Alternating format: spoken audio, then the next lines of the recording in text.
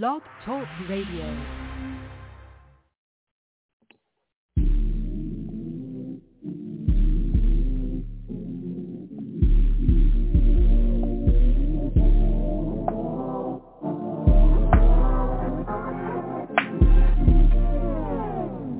I make mistakes every day of my life. I make mistakes way too many to count. But every mistake that I made in my life, it made me better cause I made it count. Not taking L's but I'm taking lessons. Gaining knowledge, coming back for seconds. Apply the wisdom, now I'm saving seconds. You know I'm saving time because I got the message. I went from cartwheels to doing backflips. But on the way there was some cracked ribs. You know it's all part of the practice. There's no shortcuts, you can't hack this. Forward progress is my concentration. My path brighter than the constellation. Haters see my path and they conversating. But when I level up in the conversation, in the conversation, hate to see my past in the conversation. But when I level up in the conversation, no regrets, I just reset. No regrets, just reset. Yeah, no regrets, I just reset. No regrets, just reset. No regrets, I just reset. No regrets, just reset. No regrets, I just reset. No regrets, just reset. Broke up with regrets, she tried to rob me. We stopped speaking when she tried to stop me. Future in the past, you want a carbon copy, but I'm present in the present, knowing that's just not me. You cannot hold me. You can't control me. You think that you know me. You confused with the old me. So let me set the record straight. I ain't never been intimidated. Addressing my past, just remember that's not where I'm at, so I return to sender. Feeling so brave, feeling no fear, feeling so great, vision so clear. All my losses I proudly own. To reset the losses in the stepping stones. So let me set the record straight. I ain't never been intimidated. Addressing my past, just remember that's not where I'm at, so I'll return to sender. On a new wave, it's a new year. God is so great, God is right here. All my losses I proudly own. To reset the losses in the stepping stones, yeah. All my losses I proudly own. To reset the losses in the stepping stones. No regrets, I just reset. No regrets, just reset. No regrets, I just reset. No regrets, just reset. No regrets, I just reset. No regrets, just reset. No regrets, I just reset. No regrets, just reset.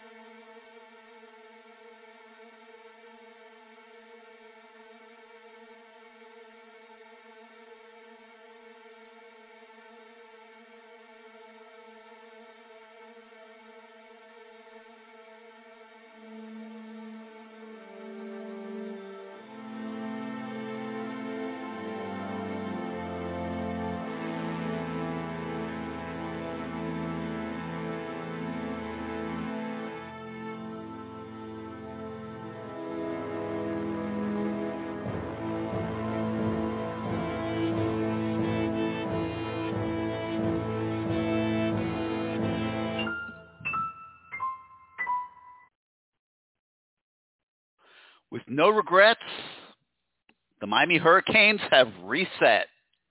Forward progress is their concentration, their path brighter than a constellation.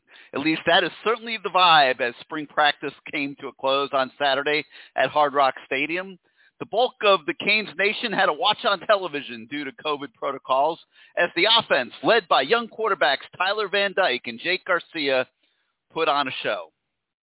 Some saw it as a sign of great progress and the emergence of the quarterback room, that these two youngsters forming a foundation of a very bright future for the Miami offense.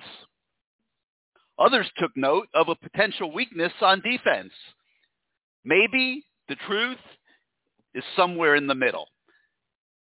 What does the immediate future look like for the Canes with a season opening date with Alabama inching closer on the calendar? That's what we're going to be talking about tonight as we begin a new edition of CaneSport Live and wrap up spring practice. Hello again, everybody. I'm Gary Ferman, the publisher of CaneSport.com, and we welcome you once again to CaneSport Live. As always, this is your show. It'll be driven by your participation. The call-in number is 563-999-3550. That's 563-999-3550. We have over 100 open phone lines, plenty of room for everybody to call in and participate. Those who have been with us before through the years, you know the drill. You hit the number 1 on your keypad if you want to come on the show. That puts you in the queue, and we bring you on the show in the order that you land in the queue. We once again ask subscribers at CaneSport.com to post topics and questions that they would like to hear discussed on tonight's show. A few good ones, and we will address them as we move forward here this evening.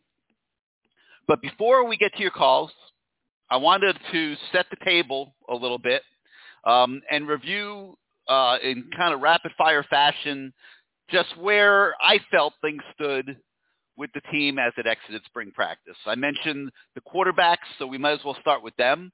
I think the general consensus is that Miami is heading in the right direction at the position, with D'Eriq King's rehab going really well, and with him on course to escalate his workouts sooner rather than later here.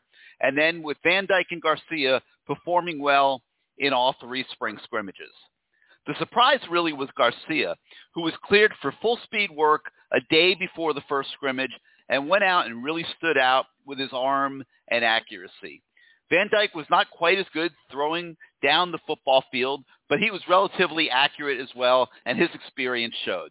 Garcia tends to take a few more chances, thus makes a few more mistakes. He was 50 of 70 for 589 yards in the 3 scrimmages. Van Dyke was 34 of 51 for 390. But he did have 5 touchdowns. Garcia had 4 touchdowns. So the stats weren't that different. But what you're seeing is the yardage totals for Garcia are a little bit higher than they were for Van Dyke. And that's because that he tends to throw the ball down the field a little bit more. But all of that is pretty good for a pair of freshman quarterbacks who are just learning what college football is all about. You've seen the euphoria amongst the fan base. People are really excited about the way these 2 guys performed. Some are even suggesting that maybe Manny Diaz should make Garcia or Van Dyke his starting quarterback this year and cast D'Eriq King to the side. I don't see that happening. D'Eriq King is a much more experienced seasoned college quarterback, number 1. And number 2, you cannot minimize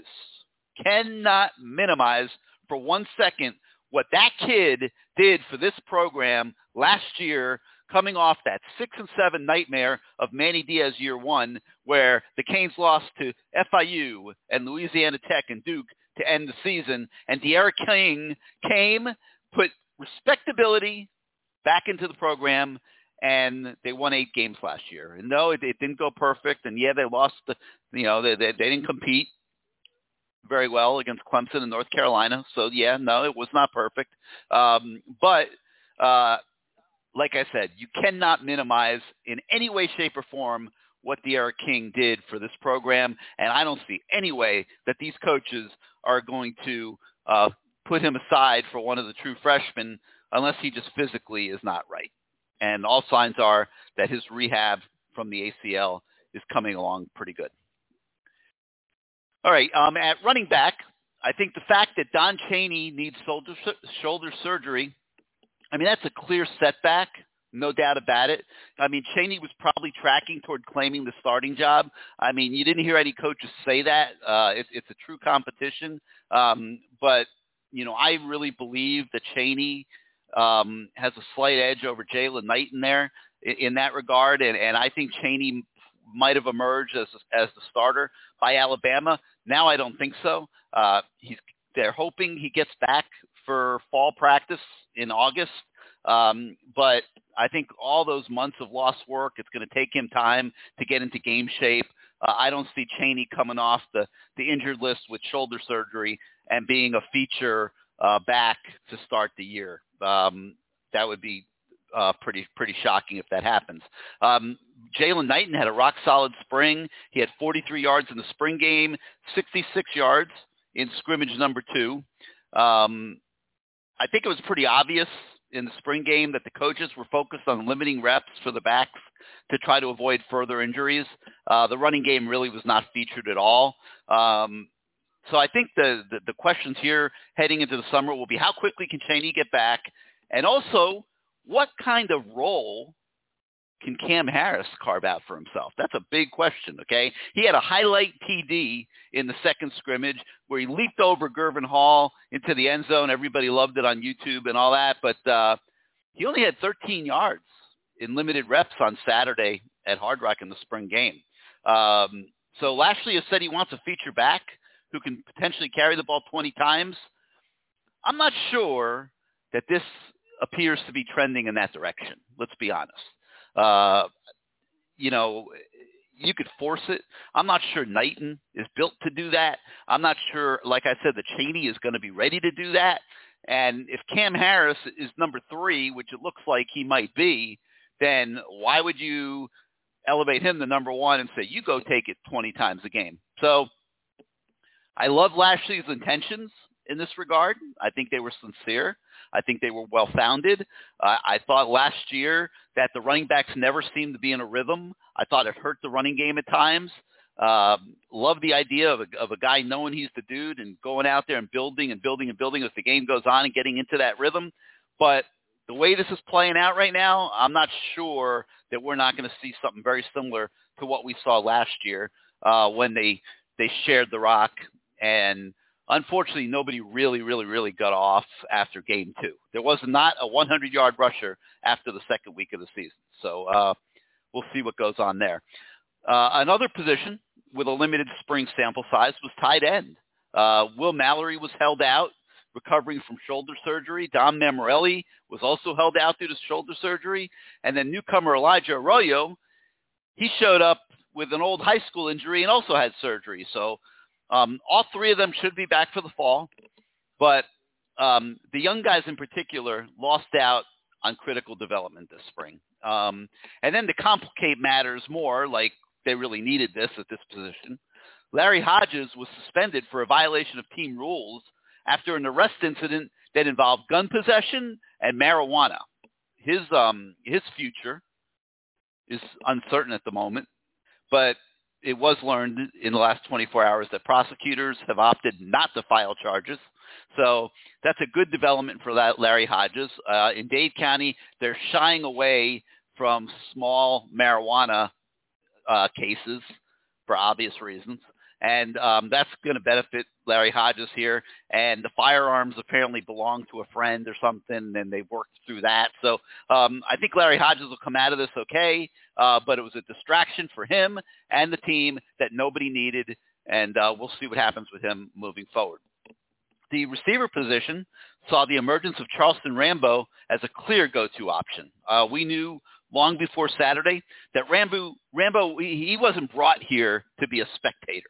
But his 6 catches for 56 yards in the spring game after 107 yards receiving in scrimmage number 2 supported that notion. And he clearly is going to be a starter alongside Mike Harley. Xavier Restrepo is the guy who made the biggest move this spring at receiver, showing up as a consistent standout at practices and scrimmages. And he clearly earned the role for this season. Coaches are also not giving up on Mark Pope and D. Wiggins. Both had every opportunity all spring, I would say with mixed results, to gain the confidence of the coaches. And we saw both Pope and Wiggins make a play in the spring game and also drop a football. So same inconsistent Pope and Wiggins, and we'll see what the future holds for them. Guy they better watch out for is Keyshawn Smith. He looks like he's right on the cusp of breaking through and emerging like so many of us have been expecting. Maybe that happens over the summer. Maybe that happens in fall camp. The offensive line was one of the more interesting positions to watch this spring, with starting competition at left guard and right tackle. Jalen Rivers challenging Ja'Kai Clark at left guard, and DJ Scaife looking likely to unseat Jared Williams as starter at right tackle. In another area of note, I would say Davon Donaldson seemed really focused and motivated for his 5th year, but I think it would be a good thing for him if he could lose another 25 pounds this summer, and I'm sure that will be a focus here in the next few months. The Lions seemed to do a decent job all spring protecting the quarterbacks. I think there were 2 sacks all spring, but you still have got to be a bit concerned about depth once you get past those top 7 guys. Defensive side of the ball, a little tougher to analyze. Line coach Jess Simpson has openly acknowledged that he does not have a dominant player up front, and he doesn't. Let's be honest. None of us like it. He does not have a dominant player up front. Nesta Silveira has not been that guy. Hyundai has not been that guy. I don't know. I mean, DeAndre Johnson looked pretty good to me as a defensive end, the Tennessee transfer. But a dominant player, I don't know. He wasn't a dominant player at Tennessee. He's a good player. He'll be a good player here. He clearly is the best defensive end on the roster, the best we saw on the field on Saturday. But I don't know that I would call him a dominant player up front. So defensive line will be a question mark going into the season. The word out of practice was that a pass rush was almost non-existent all spring. It would be unrealistic to expect anything close to what Jalen Phillips and even Quincy Roche brought to the defense last season.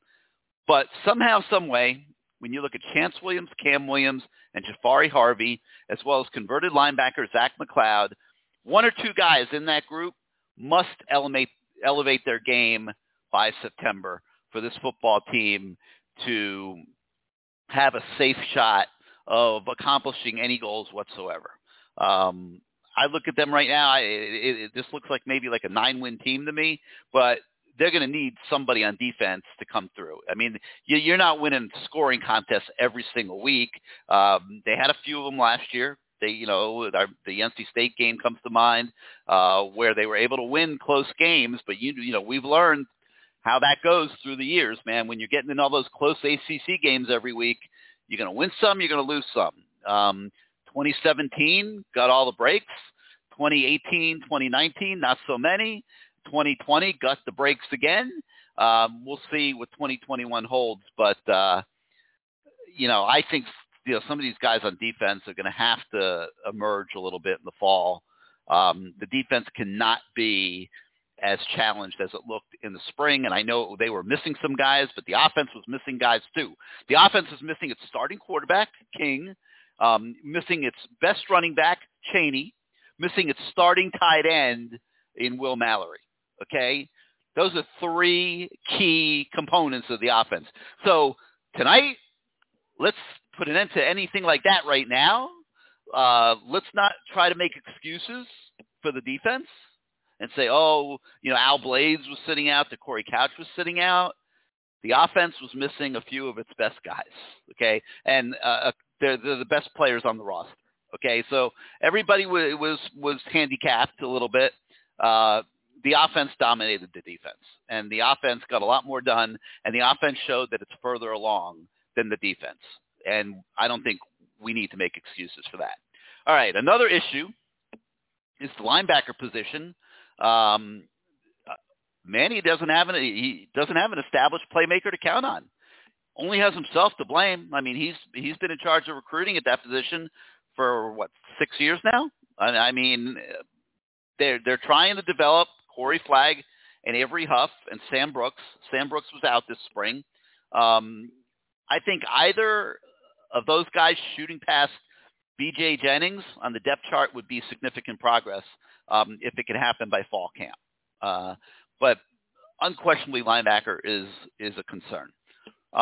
With Blades and Couch missing the entire spring due to injury, DJ Ivey, we've given a lot of reps to work on his game at corner.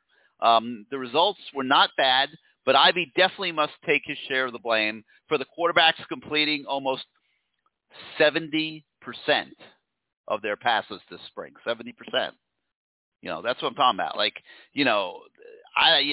Everybody that's playing in the secondary is, other than the walk-ons, is on scholarship. I mean, you can't, you're supposed to be at the University of Miami because you're a good player. You can't give up 70% completion rates to quarterbacks.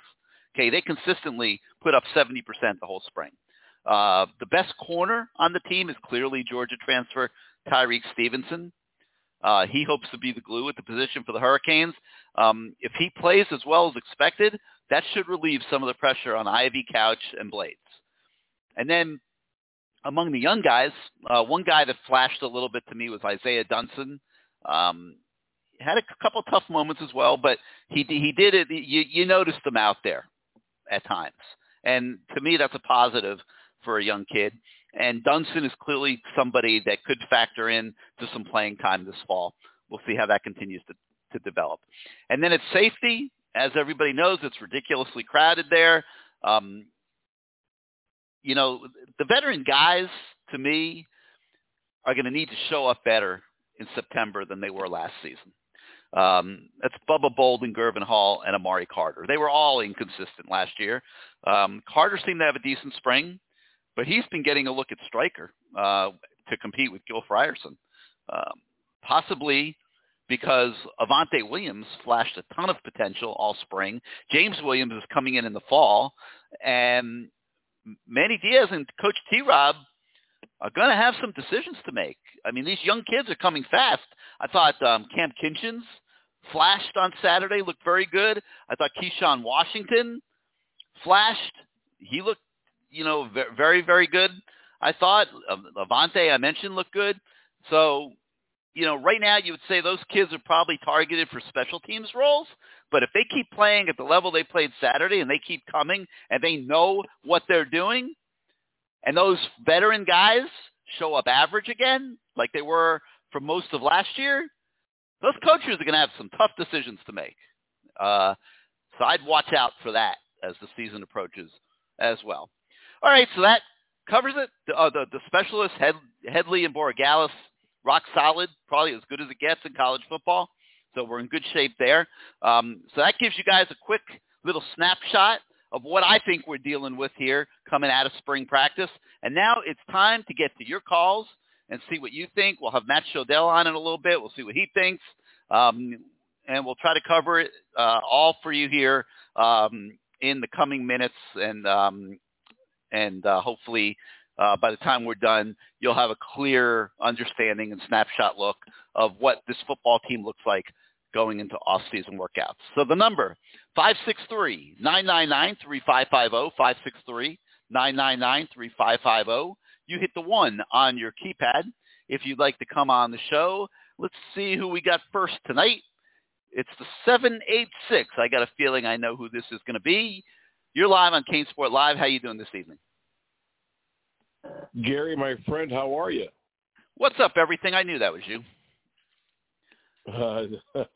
Just hanging in there. Hey, I just missed you Saturday, I guess right next to the elevator, so I just missed you. But I had a chance to be there Saturday, and I didn't get to see the same thing that I saw when I came home and watched it again on ACC Network. And I guess what I can surmise the whole thing is just by saying this. The questions we had going into spring, most of those questions are still unanswered, and contributing to that was the lack of understanding or knowing, rather, the injury situation with so many of these kids, including those kids got nicked up either this game or in the previous scrimmages, rather, in practices. So when you look at the totality of the spring experience, the main question to me that was answered is, do you have somebody proficient enough at the quarterback level or skill set and the ability to be a playmaker in the shotgun or under center, or however you want to refer to that? And I think that was the main question that was definitely answered, and the answer is yes. I think you've got two very talented kids, but I've always told you, Gary, when you evaluate a quarterback, you're looking at vision, them being able to anticipate the throw before it's time to make the throw, but there's that other element of just being able to be smooth in the pocket, stepping up, sliding in the pocket, and being able to make big plays. And to me, the Garcia kid is the more talented of the group, but he's the better player in the pocket. He's not going to be a threat, I don't think, a viable threat with his feet. But what he does bring is, I'm not going to compare him to Sam Howell because that's totally unfair, but he's kind of got that little confidence, the it factor. He's got that swag, man, and he freaking makes plays, Gary. No doubt about it. I mean, just an absolutely confident kid, and it shows the minute he steps on the field. And if we look at what college football has evolved into, it's about the guy playing quarterback. That's the guy that can elevate and take the team wherever it needs to go. The question marks that we have on defense have been compounded with the injury situation. You talked about DJ Ivey. We're looking at defensive end. The kid didn't get a chance to play much. How effective is he going to be? You're looking at your defensive tackles, Nesta not being there. And then you look at, your corners, Al Blades, Corey Couch got nicked up. So there's so many more question marks that we had before spring, and it's so concerning. And what you have to accept now, it's the 20th of April, we have to accept now that the way we're going to win games is in a shootout. We're not going to win games defensively. Yeah. I mean, that's certainly what it's looking like to me. I mean, I agree with you. But, the thing is, it's like, to me, it's like I'm not going to sit here and make excuses about guys that sat out the spring game because they were on both sides of the ball. I mean, De'Ara King, Don Chaney, and Will Mallory are probably three of the top, 4 or 5 players on the team for sure. I mean, they're on offense. So, yeah. So, look, I mean, you recruit Dunson. You recruit Jalen Harrell. You recruit a lot of these guys that were all out there playing on Saturday. Keyshawn Washington, yeah, they're all recruits. They're no different than the other guys, and I know the other guys have played a little bit more football, but these guys should be able to be competitive athletically out there, certainly. And if they're not, then that goes back to the bigger problem, which that I've always felt was the program's problem, and that's recruiting evaluation. And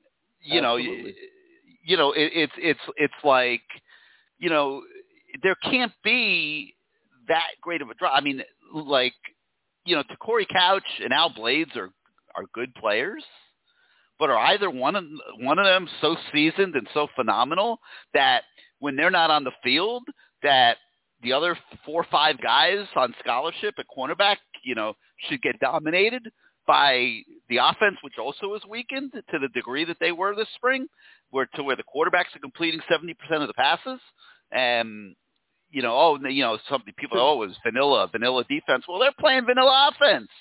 Also, everything was equal. And the bottom line is the offensive side of the organization, to me, looked further along. Now, is it better coaching by the individual coaches? Is it the scheme of Rhett Lashley? Is it the quality of the quarterback play? It might be a little bit of all those things, but I'm not going to sit here and make excuses and whatever. I want to see these young guys developing and becoming quality players. And, you need Isaiah Dunson to be better than Al Blades if this program's going to go anywhere. Well, and that's where it brings me into my next area of concern is when you look at the athletic ability, the speed at which these younger kids are playing compared to the older guys. Our older guys, especially on that big touchdown run that Knighton had, the older guys that were in there are still making the same mistakes with angles. They still don't know how to tackle, and they haven't changed. So nothing there has. Then all of a sudden you see a kid like Keontra Smith that is pretty much at will now. And you saw what his speed could do, how it impacted the efficiency of the defense. And conversely, you saw with the lack of pass rush, how a kid as talented as Tyreek Stevenson is, not only in that scrimmage, but in the other scrimmage and in practice, get burnt. So, it's pretty much a combination of a million factors, but the identity of this defense was not established during this time frame. It should have been. It hasn't been, and it might be October, and we still might be in the same type of situation because there isn't enough guys. There aren't enough Jimmies and Joes for us to be an effective defense right now. And that's the God's to honest truth. You've got a bunch of young guys, but they don't know the scheme. It takes a while to understand the scheme. Players always make plays. Playmakers make plays. They impact the game. We've got 2 young kids coming in. But look at what we continue to emphasize, Gary. Young kids, speed, young kids. It confirms the failures that you just brought about with regards to Manny recruiting linebackers, with regards to our defensive recruiting up front, especially in the pass rush area. So you look at it, all those things come to fruition, and the reality is the only way we're going to win games and consistently win games is by our offense in shootouts and our special teams executing at a high level. Because the defense at this stage is just looking like an average defense at best, Gary, at best. And that's how it looked to me. I feel the same way as you do. I mean, we're not going to know for sure until the fall. I think it's going to be a week-to-week thing. Who are we playing? What kind of weapons do they have? How good are their coordinators? How good is their head coach? I think that's going to be the situation. It's probably a little kind of similar to last year, but there is not impact talent that I'm seeing on the defensive side of the ball. There's certainly no Jalen Phillips. There's no Quincy Roche. There's no Greg Russo, who obviously was there 2 years ago. I'm not seeing even a Shaq Quarterman or a Michael Pinckney. I think the talent on the defensive side of the ball is challenged. I really do. And hope I'm wrong, and I hope they end up being better than we all think. And, maybe some will develop here over the summer and the fall. But I'm not seeing a lot of game-changing guys, that are gonna turn the game with their ability. You could still add that, and that leads me to my last thing here. And I've always been telling you I want to say since January, December, I've been saying you can't worry about getting 25 high school kids anymore. You got to worry about getting 17, 18, the rest transfers. And right now, the way that things stand with the NC2A, you've got to go out there and anybody that's a proven commodity at linebacker, at pass rush, you need to forego the future. And this might sound a bit horrific for most of you out there, but you've got to go ahead and cash in now and utilize now because you've got to win now.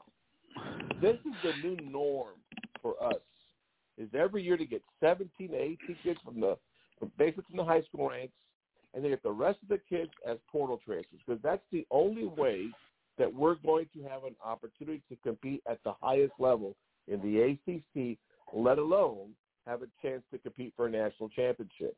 There's a linebacker out of Tennessee. There's a defensive end out of Penn State. There's a defensive end out of Missouri. There's a linebacker out of Vandy. We can go on and on. There's an outstanding corner from an FCS school. There are kids out there that right now after looking at all the film, and Manny said, well, I think Manny Navarro brought it up in one of the sessions. Hey, what are you going to do now? I mean, well, we got to wait and see, look at all the film. There's nothing else to see.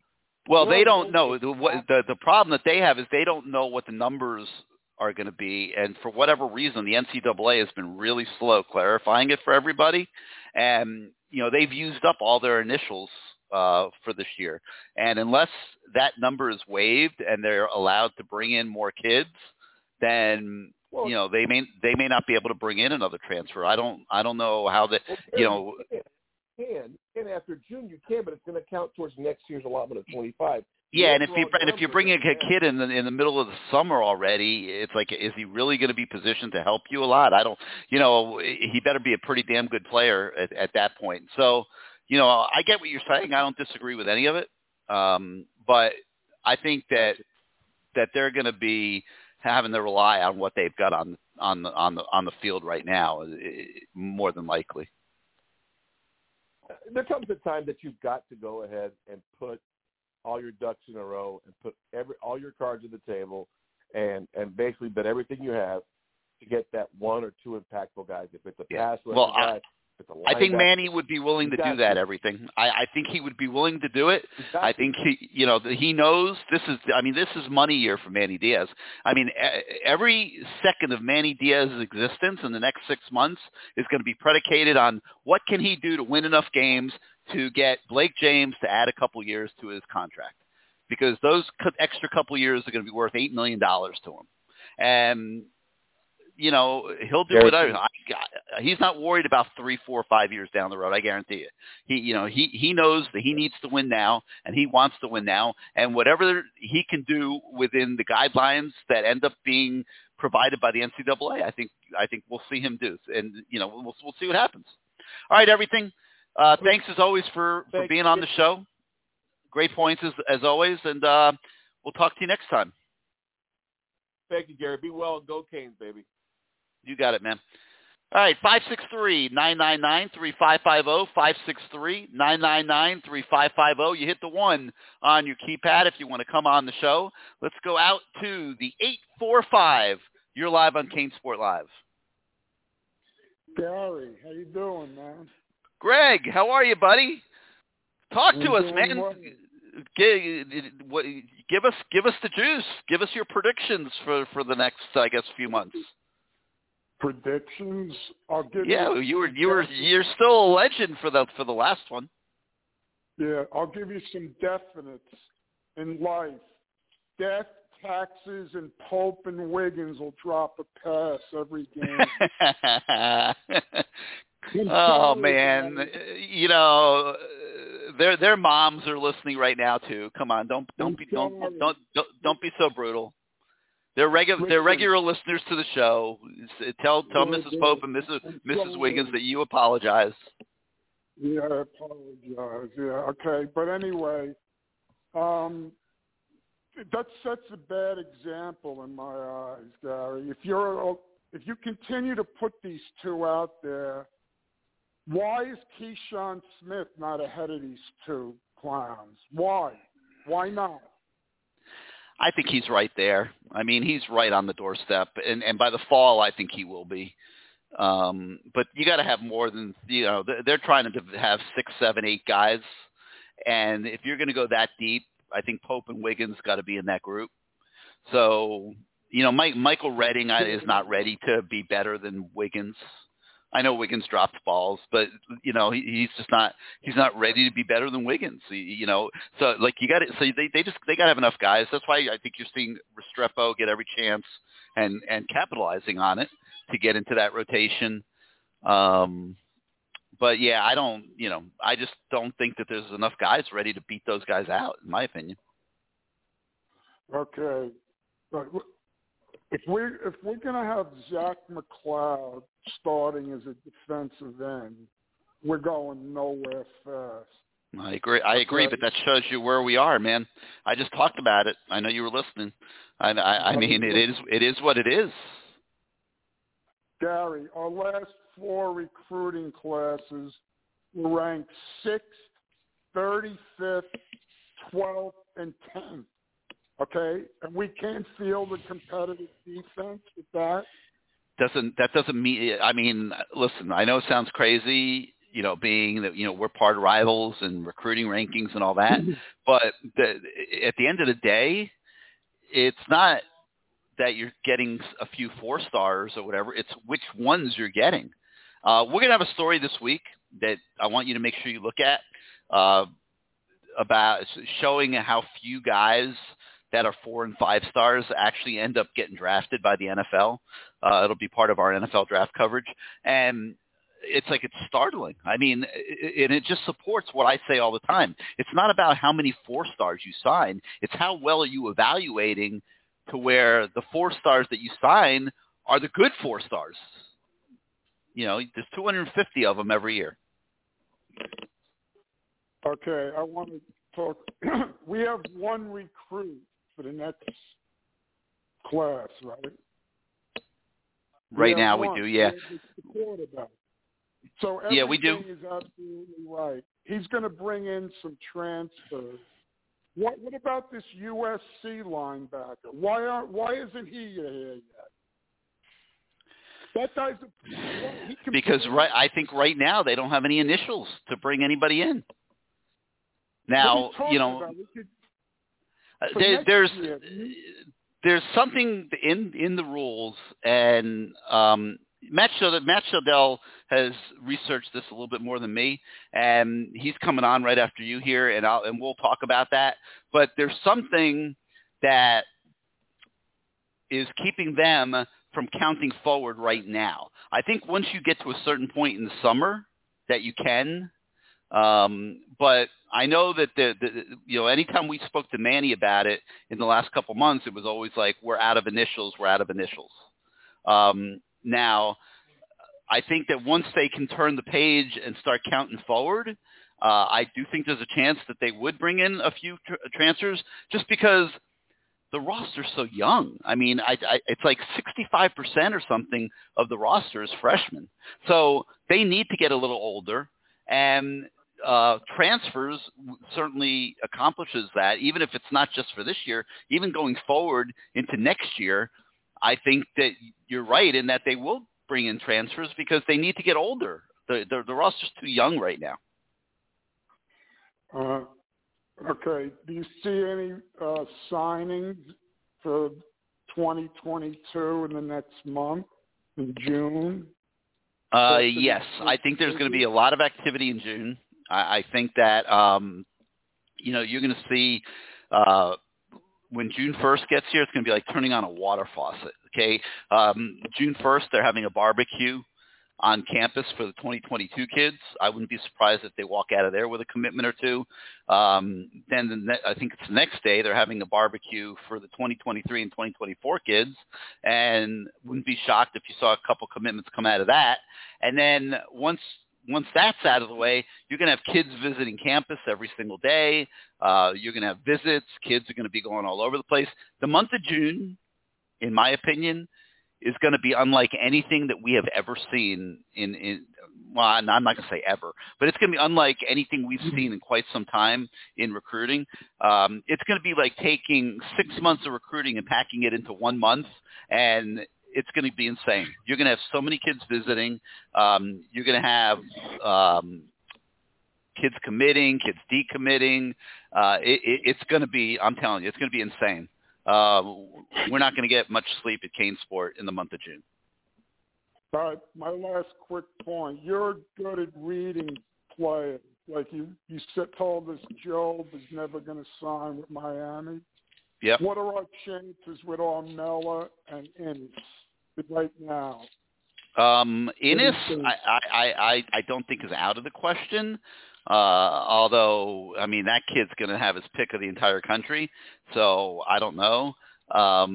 Armella does not look to me at all like he's planning on staying home. I'm hearing a lot of Alabama there. I'm hearing LSU there. I know Florida State thinks that they can get in because of the legacy stuff and all that.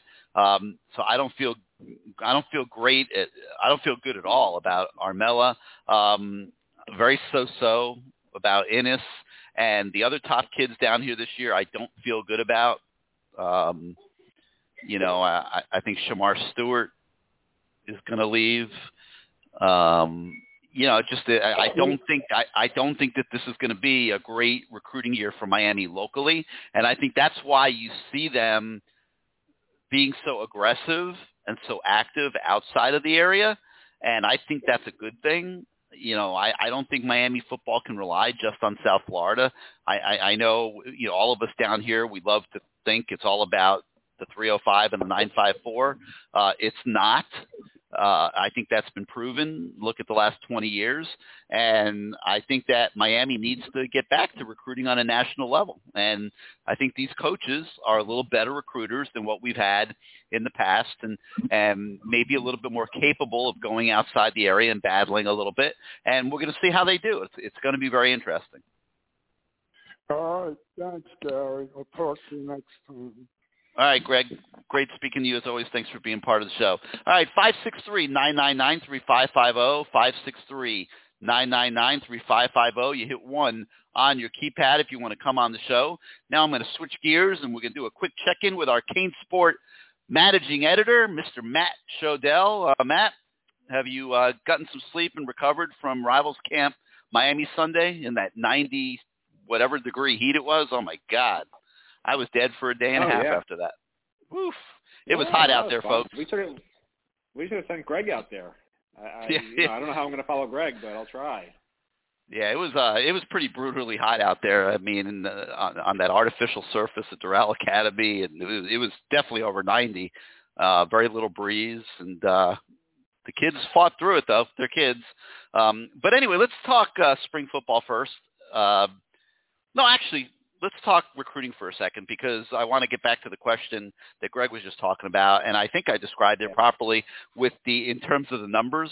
And I know you've been crunching those things, and Manny's made it pretty clear that they think they're out of initials here right now. When do you have an understanding? When does that switch change to where they can start counting transfers towards next year? Yeah, I mean, I've talked to, Miami coaches just about number stuff in the past, and what it always was that was explained to me is that as long as a kid enrolls in January or in the summer, it doesn't matter, they can count forward as long as it's a transfer, just like an early enrollee can count backwards. And so the other issue, there's, as everyone knows, there's two numbers, the 25 initials every year, which Miami is completely full. They had nothing left over after the last cycle because they took a couple of transfers, the spots they had open, counting backwards. And then the 85 roster number, which the NCAA has not changed, which they're going to have to do something about, not this coming season, but the season after. And to your point of taking transfers, so right now, if the roster stays the way it is and they don't sort of jettison anybody and nobody else decides to leave, that 85 number, there's only room for 2 transfers to come in, and they can take them whenever they want. What media said was they're out of initials, and then what he also said this spring, or pre-spring, was they want to see what they have at linebacker and some other positions before deciding what transfers to take, because if they feel comfortable at a position, they don't have to cost a spot in the 2022 class. And the nice thing about that is I don't think, if they're smart, they're not going to fill up this coming class, the 2022 class, because like you said, the local guys, the top ones, for whatever reason, don't seem as interested. I mean, they haven't committed. They're exploring all their options, which is never a good sign. And currently right now there's 53 freshmen scheduled to be on the roster when you include the people arriving this summer that are going to be freshmen. And then if you take 25 more freshmen in the next class, you're going to have 78 roster players in 2022 on the team that are freshmen or sophomores, which is insane. I mean, you don't want that. That's too many guys. They're going to leave. They're going to be fourth, fifth teamers. They're not going to be happy. So to me, it makes sense to sign a very small class this year of maybe 10 to 15 top guys. Don't waste your time on guys that you don't know are going to be the real deal. Don't get projects this year, okay? If you need help right away, you realize you need 4 or 5 transfers, and you get a couple of guys to transfer out, take 4 or 5 transfers, the positions you need, get the right guys. And if you do that, you're going to have 5 to 10 more leftover scholarships that you can count forwards for extra transfers, extra recruits in the future that can count forward or backward for early enrollees. And that's a great way during this COVID era to beat this system that the NCAA has set up where these kids all have these extra years of eligibility and rosters are going to balloon to 120 kids and no one's going to be happy on the team. If Miami's smart, and I was going to ask Manny about this, but this spring, I didn't even talk that much this spring, if they're smart, they will not fill up this class at all. 10 to 15 max is if I'm the coach, because you don't need the numbers. And the 2023 class is stacked. And the 2022 class, it is what it is. I mean, if you get great guys, you're not going to turn them down. But to me, you start building the program using this. It's almost like trading your best player in the NFL for 4 future draft picks. Don't get the kids now. You don't need the roster numbers. Save them. So that's what I would do. I think that would give them a huge competitive advantage down the road. When all these freshmen and sophomores are now juniors and seniors, you can say, to these top kids in the country, listen, we've been winning 10 games a year, hopefully. And you come here, we're planning on reload. You're part of that, blah, blah, blah, blah, blah. You bring these huge classes in the 2024, 2025 years when Miami's already offering these kids and working some of the top kids right now. You can take 30 kids in one of those classes if you save these scholarships now. So to me, that's what makes sense. Will Manny Diaz do that, or is he fixated on just trying to win right now and make sure that his job and his other guys' jobs are safe this year or next year? I don't know. But I think for the best interest of the program, take 10 to 15 recruits this year, take 4 or 5 transfers if you need to, and save the rest of the spots. I agree. I think you're spot on. And being out at Rivals Camp on Sunday, I never felt more sure about what you're saying, and couldn't agree more, because the talent base in South Florida this year is not the same as it was a year ago when they took all those guys. And they're going to have to go out of town, bulk of their recruiting, and you're just not going to get 25 great guys from out of town. So yeah, like, do exactly what you said. And even if you save 5 scholarships for the next cycle or whatever, the team needs to get older. The roster needs the roster balance needs to change a little bit.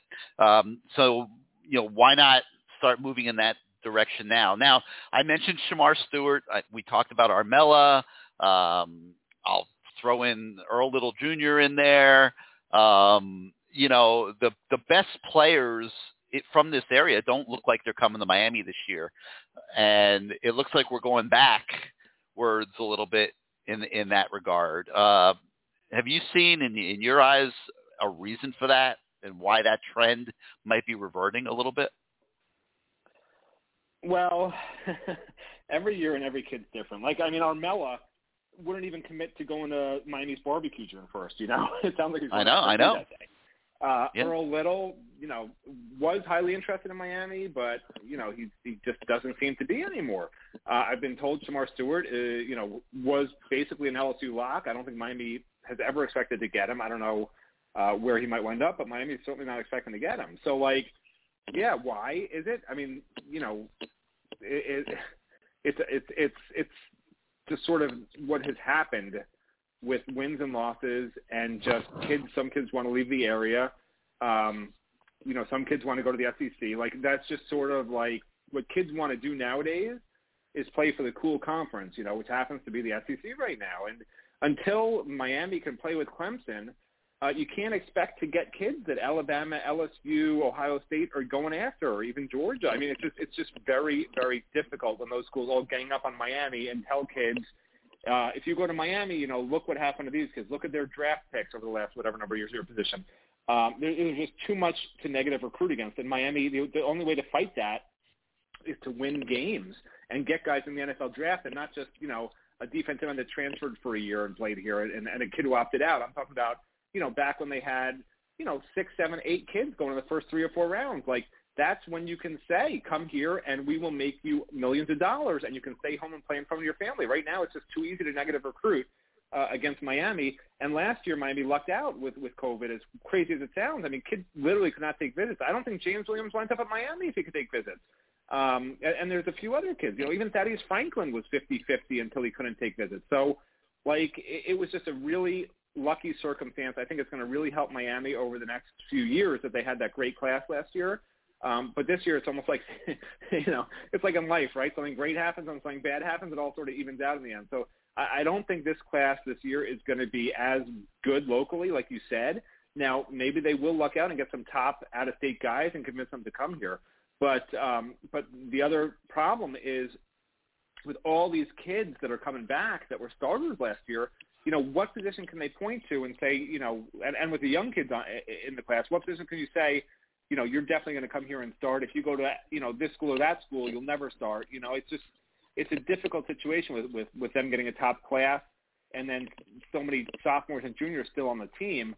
I think there's only, how many seniors? 5. I'm counting right now. There's 9 seniors on the team this year. So we'll see. It's a tough sell. Yeah, I mean, eventually there'll be some defections and things like that. There's going to be some transfers down the road. So if there's too many young players on the team, they're not all going to be able to play. But we'll worry about that a year or two down the road. Let's talk about what we saw this spring out at the spring game on Saturday. We finally got a chance to see a detailed body of work, and not a ton of surprises, but let's start with the quarterbacks. I was very impressed with how those two guys handled themselves. Yeah. I mean, just watching the scrimmage, it was pretty obvious that, Jake Garcia seemed more explosive. But, it was a great article written on our site the other day that sort of looked at it a little more closely. And I agree with the analysis that Jake Garcia was more playing on instinct and Tyler Van Dyke was more playing, was playing smarter, like he's a more cerebral guy, which makes sense because he's been in the system. Now the question is, can Jake get to that level quickly? I do think that next year when this is an actual battle to start, assuming there's no setback for Derek King, I personally think Jake Garcia will be the starter, just based on what I saw in the spring game. So, again, that's a small window to watch. But that's how impressed I was with Jake Garcia. I can't remember the last time I saw a true freshman who's been on campus for, 3-something months and actually had an injury where he couldn't even practice to start the spring and was held out, of a lot of the workouts beforehand because of that, coming from a high school injury. It looked like that. Like, that was super impressive to me. And, yeah, you mentioned the analysis that we have on CaneSport.com today that was done by Thomas Frank Carr, and he really did a sensational job breaking down everything that took place on Saturday and really goes deep in depth into the ins and outs and positives and minuses of negatives rather of both Garcia and Van Dyke. And I encourage any of you guys listening who have not read that yet, go to CaneSport.com and read that story. It's one of the better ones that we've had recently. Matt, let me shift gears. I went through the whole team at the top of the show, but I do want to get your opinion on the defense. And I walked out of that. I was concerned about the defense before spring practice ever began. I do not see a lot of impact talent on that side of the ball. And I know people are going to say, Gary, you're always talking about impact talent. You say the same shit every year. But yeah, no, I mean, I know someone's going to say that, but it's absolutely true. I mean, last year we had a couple guys that emerged. They were transfers. Phillips ended up, he was a 1-year loaner that, came in and yeah, he was great. Quincy Roche, I thought was very, very good. He was a transfer. They have not been able to recruit impact defensive players in many, many years here.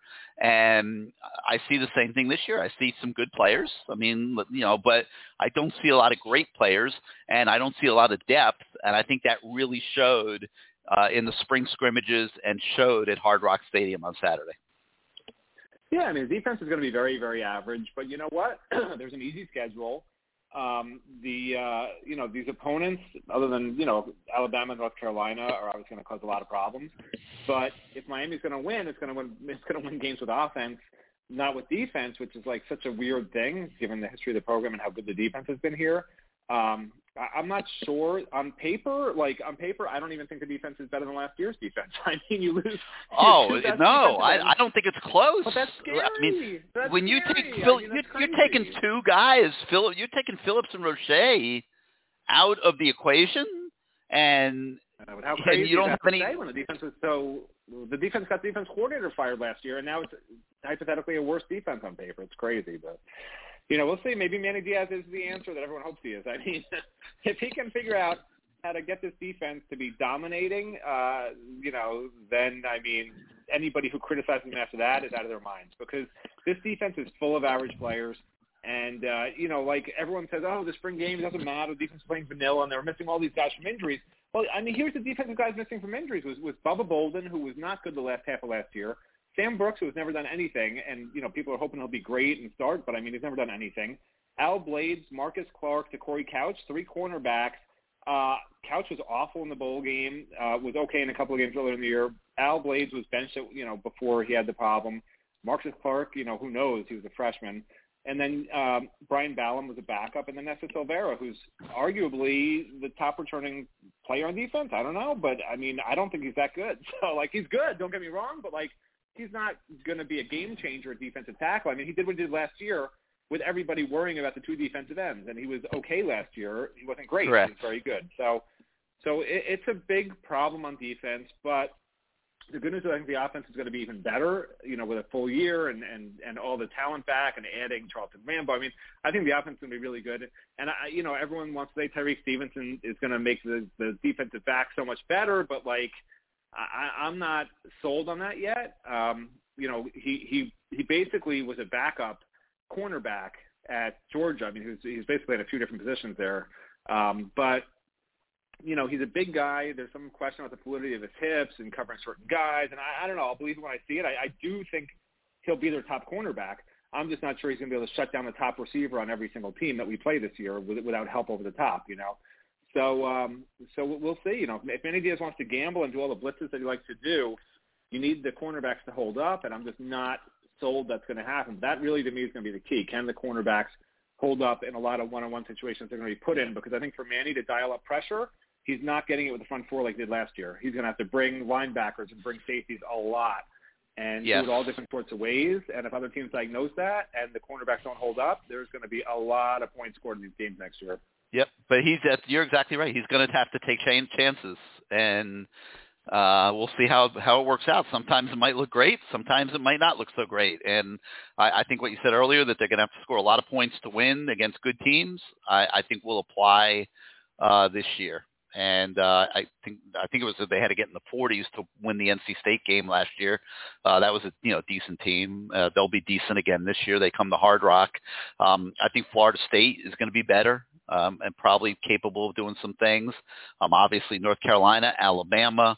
From there, when you look at the Virginia Tech, Duke, Georgia Tech, we don't know if any of them are going to be competitive or not. Probably not. It's not a very difficult schedule, but there'll be 4 or 5 outings there where, maybe Michigan State could put a good game together. I haven't studied their team yet, but there'll be your usual 4, 5, 6 weekends where the games are going to be close and tight, and we'll see what happens. But I think right now the defense is looking a little problematic. All right, Matt. Well, we appreciate you coming on the show tonight, and now we'll be diving into recruiting for the next few months, and it's going to be nuts, man. And May getting ready for June, and then June's going to be absolutely insane, and then there's a quiet period in July to kind of shift gears, and we'll start looking towards the season a little bit in July. So we'll be giving you guys quite the fix through the whole off season. We promise. It's going to be very active and very exciting, through this recruiting period. And then obviously with Alabama as the season opening opponent, once we get into August with training camp and everything. There'll be plenty for us to cover, plenty for you guys to keep up on here in the next few months. And so Matt, thanks for being on the show, and we'll talk to you again next time. Perfect. All right, that's Matt Shodell, our managing editor at CaneSport.com. The number 563-999-3550, 563-999-3550. You hit the 1 on your keypad if you'd like to come on the show. Let's go now to the 727. You're live on CaneSport Live. How you doing tonight? Hey, Gary, it's Jake from St. Pete. Hey, what's up, Jake? How you been, man? Doing good. Can't complain. So one thing I wanted to ask, this isn't really spring game related, but why do you think it is that we just can't seem to get any traction in South Florida? Like, arguably we're going to put 3 defensive ends in the top 100 in the NFL draft, and the one position, it's pretty well agreed upon, 2022, bad year for South Florida. But the one position that it's absolutely stacked at is defensive end, and yet we've got traction with maybe defensive end in South Florida. Like what? At what point is it almost like time to move on? I think number one, these kids were transfers, so there's no roots, there's no familiarity. I don't think Miami's Rousseau getting True, you're right. But Roche and Phillips last year were. You're right. Rousseau. Let's go further than that. Manny Diaz, every year he's been a coach. Defensive ends should be clamoring to play in this system. He's put a defensive lineman in the NFL every single year that he's been here. Granted, some of them have been pretty low draft picks, but nonetheless, he's dealt with a lower caliber of talent. Like, it's easy for Alabama. They're getting top 50 players left and right. So you should put guys in the first round. That's just simple numbers. But Miami is actually taking lesser guys, especially if there's one position you could say it at, it's defensive line. They've taken lesser players and consistently put them in the NFL. So now you've got these high caliber players, and they're just like, pound sand. I want to go to the SEC. At some point, I get we got to have these hardcore alpha recruiters. Fine, whatever. But like there seems to be no buy-in and no loyalty in the community, and I just don't know how you break that. All right, let's see if we can. Let's try to figure it out right here. All right. So you mentioned Rousseau. Rousseau, and that was a great point. Rousseau was a wide receiver in high school at Champagnat High School in Hialeah, which I don't know if you're familiar with that school. It's a little warehouse school in Hialeah that where kids go to get their academics straight, whatever.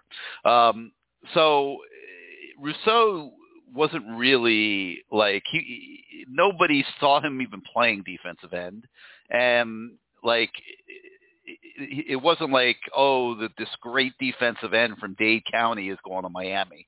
No, he was an athlete going to Miami. They turned him into a defensive end. He basically played 1 year. Okay, so like there wasn't even time to develop him as a personality, to market him. He the year that you might have done that, he opted out. So that's so that's one thing I think that we can point to. The other is the last time Miami played for anything in football was 20 years ago. They're recruiting 17-year-old kids. No doubt. So these kids don't identify with Miami football doing Jack Diddley, because it hasn't done Jack Diddley in all these years. The Armella kid. Now, FSU has been a punching bag for the last, 4 years? He seems pretty interested in FSU. I don't think he's really that interested in FSU. I could be wrong. I think he's not. I think he's going to go to Alabama. Marvin Jones Jr. is. And it's just like it just seems like there is. It seems like the predominant mindset of South Florida kids, even though Miami pours boatloads into the community, they put on these camps, they put on all this stuff for South Florida kids, and it just seems like it's like, if nothing better comes along, maybe I'll give them a shot. Yeah, well, let me give you another factor. I'm going to give you another factor that I feel is real, and that's the coaching staff turnover that we've had here. It's been ridiculous. So you don't have guys recruiting high schools for multiple years, in a row, really. The one exception was Coach Bonda down in the southern part of Dade County. And look where we got our kids. Like, we got a couple kids from Palmetto. We got a few kids from South Dade and Southridge and those schools. Like, so, now he's gone. Well, who the hell are we going to have recruiting South Florida? We're going to have T-Rob, who's recruiting for us for the first time. Coach Ishmael Aristide will be recruiting in South Florida, I'm sure. To a degree, though, T-Rob's been in South Florida for, a decade now? I mean, but not recruiting for Miami. Not recruiting for Miami, and there's a big difference coming down. There. He does. He knows some, but it's a big difference when you're coming in to recruit one or two kids, and now you're responsible for the whole southern part of Dade County. We'll see how it goes. He's one of the better recruiters in the country. I'm sure he'll do fine, but now you're sitting here and you don't have the kids you don't have the level of kids that you really need to take. Look, for Miami to get to the next level, it has to recruit better. It has to evaluate better. Just loading up on local kids because they're local kids, if they're not good enough to be difference makers, if they're not going to let you compete with Clemson, then what the hell is the point? And this is why it's like I'm saying, but I'm craving for the day that this whole cycle turns.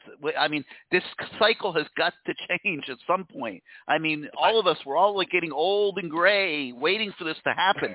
Miami football can be Miami football. I started a little bit earlier, so Jake, it can be Miami football. Trust me, this program can be what we want it to be. It can be. They got to let it be Miami. I don't think it can be Clemson. I think, 100%. To me, what's 100% it could be Clemson. Yes, it absolutely can. Absolutely can. We caught lightning in a bottle. And I'm a pumper. I'm one of those guys who starts the season. Hey, why not? Let's beat Alabama. But you just look like the shifts. I mean, I look at like just the demographic shifts. Think about the type of kid that you first started. Look, I'm sure back in the 80s, when I first started watching Miami in the 80s, I was 8 years old and I lived in Chicago. So I don't know, other than historically, what Miami was like back then. I don't know. But like the kids who came in, they were hard nosed. They were tough. Like it seems like just we get all these prima donnas. All they're focused on is I want 3 years, minimal effort. And I think that's another problem is I think a lot of guys too, they hit kind of that cap where they're just good enough to get in the NFL. You saw Joe Jackson, John Garvin, Chad Thomas, all went to the NFL. They left so much in the tank, just like, I just want to get that money. I just want to go get over to the NFL. And so many other guys. And you look at that change. Think of like Ed Reed or think of Alonzo Highsmith or all these guys. These guys were hard-nosed, badass football players. Like, the NFL, I'm sure they wanted to make money. No doubt. Everybody does. Who can blame them? But these guys were about team. They were about football, about hard work. I don't see that same attitude coming out of South Florida that it used to. And, yeah, sure, it produces talent, but I don't think it produces the same work ethic that made Miami. And I don't know. To me, it's just more and more, it's seeming like lightning in a bottle type of thing as opposed to something that can be duplicate. I think we could be Georgia. I think we could be Oklahoma, a 10-win perennial.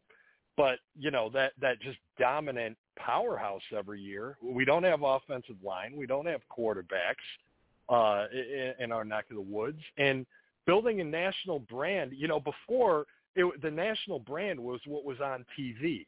And so all these kids growing up, Miami was this renegade city somewhere off in a tropical paradise, and you had all these badass football players down there. That drew a ton of people there. But, like, now everyone's Instagram famous. Miami isn't some exotic locale. The Kardashians are all over the place there, and people like them everywhere.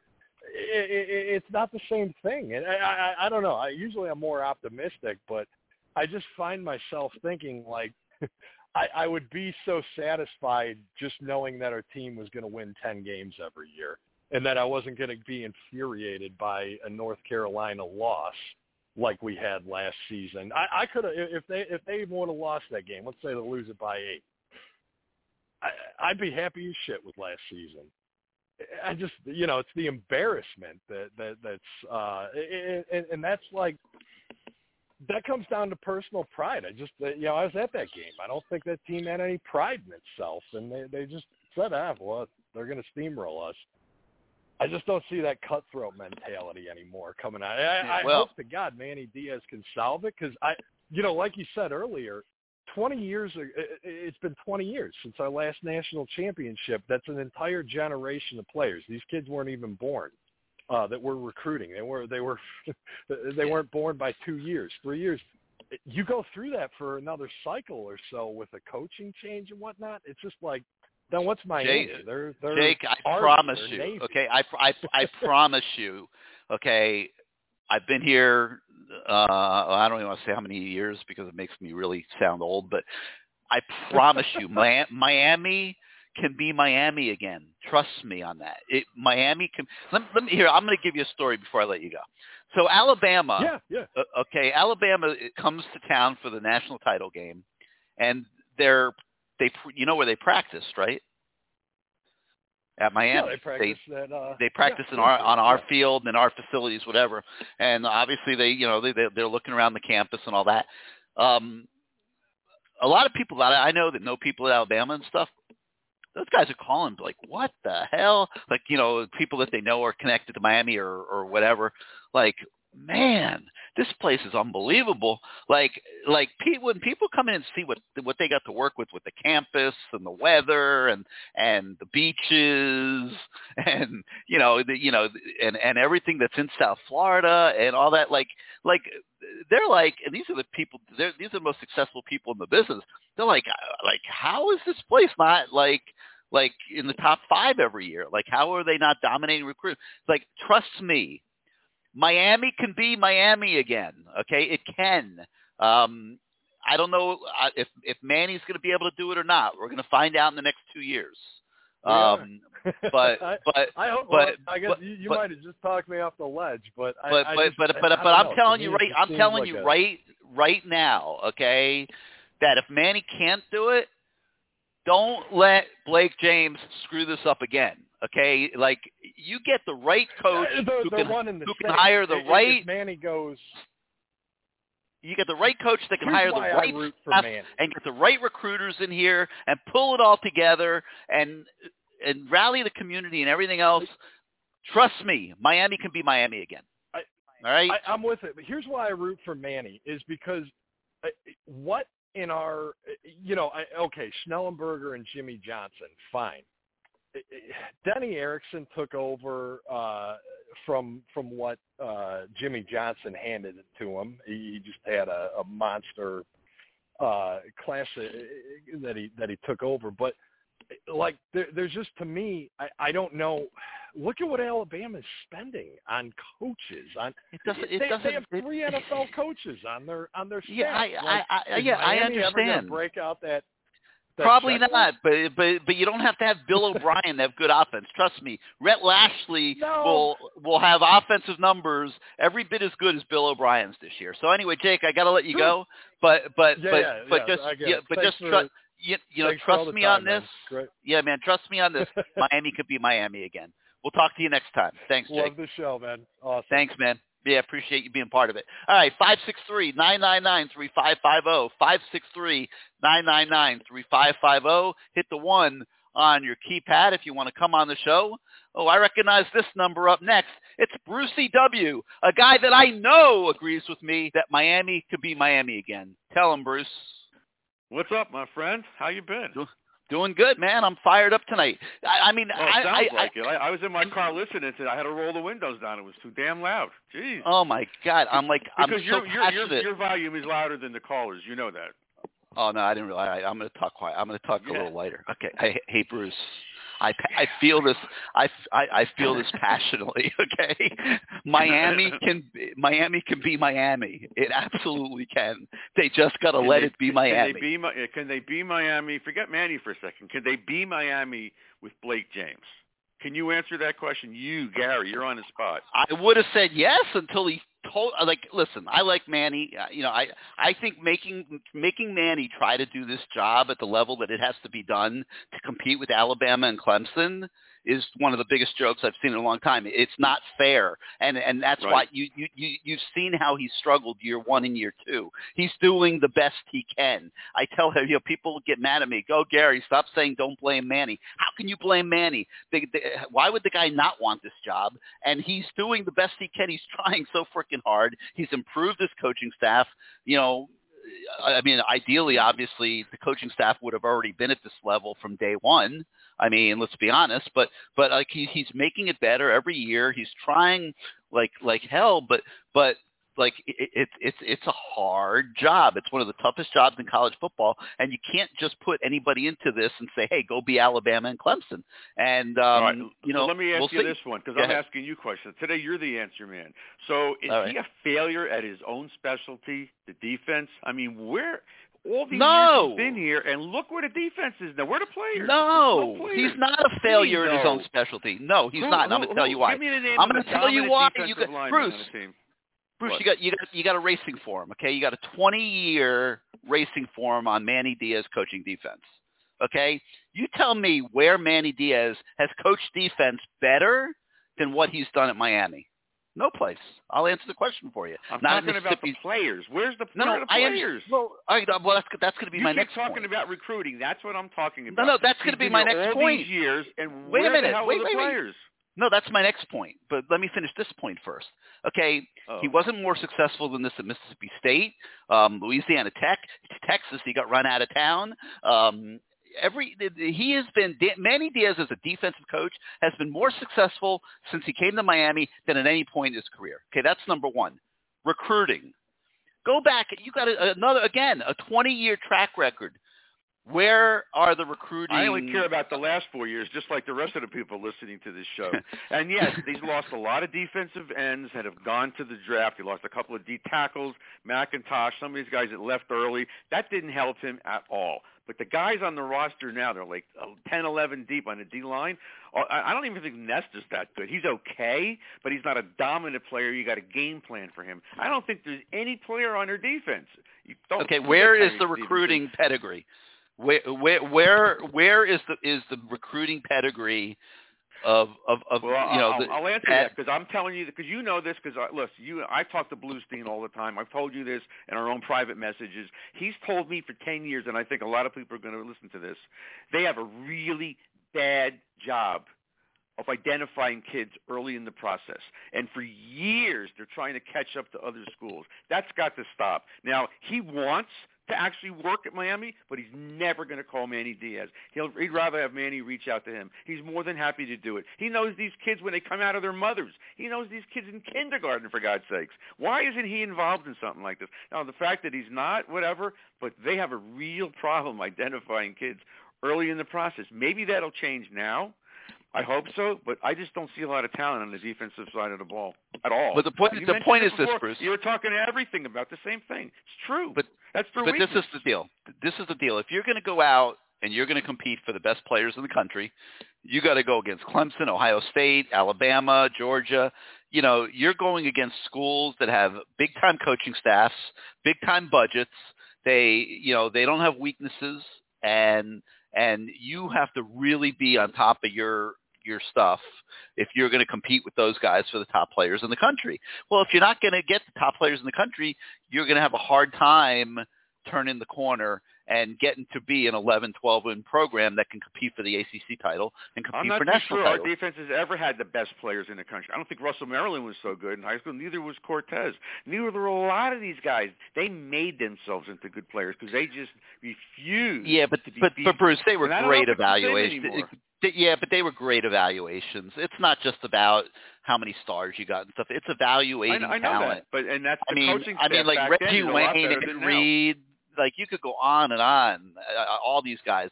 What phenomenal talent evaluation was taking place in this program when Jimmy Johnson was here, when Butch Davis was here.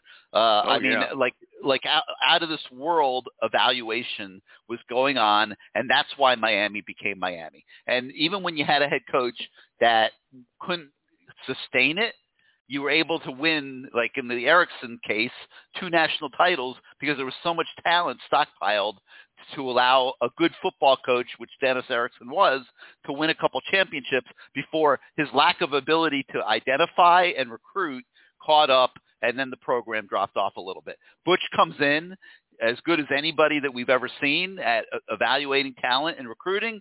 By the time he's done with year 4 and 5, you're right up there. You're the top program in America. So it can happen again. You give me that level of recruiter, that level of talent evaluation from the coaching staff, that type of work ethic to go out and get it done, Miami can be Miami again. All right, that's great. Except for, is anybody on this staff capable of doing that and bringing in these guys? They knew about some of these guys for years, and now they're not going to get Armella. They're not going to get a lot of these kids. Are not going to get. Yeah, I mean, if they don't win 10 games this year, Gary, good luck trying to recruit outside the state of Florida with a the 4 or 5 loss team. They're really going to be screwed. That's why I agree. I don't disagree, Bruce. They got to bring in some transfers, and then you talked about the kid from UCLA. They knew about him months ago. Why wasn't he here in January? We're in April, and they still haven't. I don't know what's going on with him, but they need a linebacker that could hit people. I don't understand I understand what he's trying to do, and he's got to worry about how many ships he's got coming in next year. But they need help now. This is a big year for him. They can't lose 4 games, by a field goal and just say, we were close. This is a big year. If they don't win 10 games, I don't know how they're going to recruit nationally. I just don't. They get blown out by Alabama, UNC blows them out, and they lose 2 or 3 other games. He's in real trouble. They say he's going to come back for another year. I don't know why. Yeah, he will. I mean, they're not going to not give him at least 4. But I think to me the danger is being stuck in that middle for forever. 8 wins, 9 wins. you could be stuck there forever. So we'll see. We don't want to be pessimistic here. You got a new season coming up in September. I think the offense is going to be really, really good. And defense might have some problems. But really good. They're going to be very good, unless something really bad happens. But they're going to be really good. And I think maybe if they're on the field and they score points, the defense will feel a little better, and they may give up 20, 25 points a game. But if they still win by 2 touchdowns, what's the big deal? They really only have Alabama, and I don't know if they can compete, and UNC. The rest of the games they should win. They really should. There's no excuse to lose to those other teams. There's no excuse to actually be in close games, except, the defense might not be that good. But I'm hoping that, they can figure this out and come up with, a pass rush this year. But they need the defensive tackles to make stops. Those guys they're just non-existent. They're just not there. That's the key to the whole defense. Is those two guys in the middle. Nets is a little bit better than what we saw out there on Saturday, but Nets is not changing a game. So. I like Hunt, but I wish he was healthy. If he's going to continue to be on and off and healthy and not healthy, because he's got a good pass rush, he gets in the backfield. They need disruptors. That's why I said to you a few months ago, Holly might be somebody because he gets in the backfield, but I don't know where he is on the depth chart. I don't know what he's doing, but he's a guy that can get into the backfield and create problems like we used to. The guys used to get in the backfield, and the linebackers just cleaning up. I don't know that's going to happen this year because you're not going to double team our tackles. That's for sure. Well, on a little recruiting note, we just got a little scoop that went up on the website at CaneSport.com. Nigella Kelly, he's a defensive end from Fort Lauderdale-Dillard. He had been committed to Florida State. He's now decommitted from Florida State, and we think there's a great chance he ends up committing to Miami at some point here. So we'll see what happens there. We think that was speculated a month or so ago. That's really not so far-fetched. That was pretty much, we knew that, kind of knew that. Well, now he's now decommitted from Florida State, so it looks like it's in motion there. We'll see. Yeah. But anyway, so what else you got for us, Bruce? Anything else? No, I just talked to a lot of the former players, and we were hoping that they could have this come down for the spring game, but they were told no. So, we were going to go to our favorite Italian restaurant, which you know what it is. We could still mention it, right? Or no? Yeah. Yeah, of course. Sicilian oven. Yeah. But, we're doing good. Everybody's good. Family's good. And that's all that matters right now is good health, and I hope your family's healthy and everybody else out there stay healthy. I lost a few cousins to this damn disease. It's not fun. It's horrible. No, I just hope everybody's going to be healthy. What's the story for the season? They're going to have tickets for everybody, or are going to limit us again, or you don't know yet? I think that's the plan right now. They put individual games on sale, so it sounds like they're intending to go full speed ahead, so we'll see. Good. All right. Well, Bruce. Next time you're on, I'll call you, buddy. But you got it, man. Be well. Stay safe. Yep. Bye. Go Canes. Talk to you later. Good talking to you. Yep. Bye. All right, 563-999-3550, 563-999-3550. Hit the 1 on your keypad if you'd like to come on the show.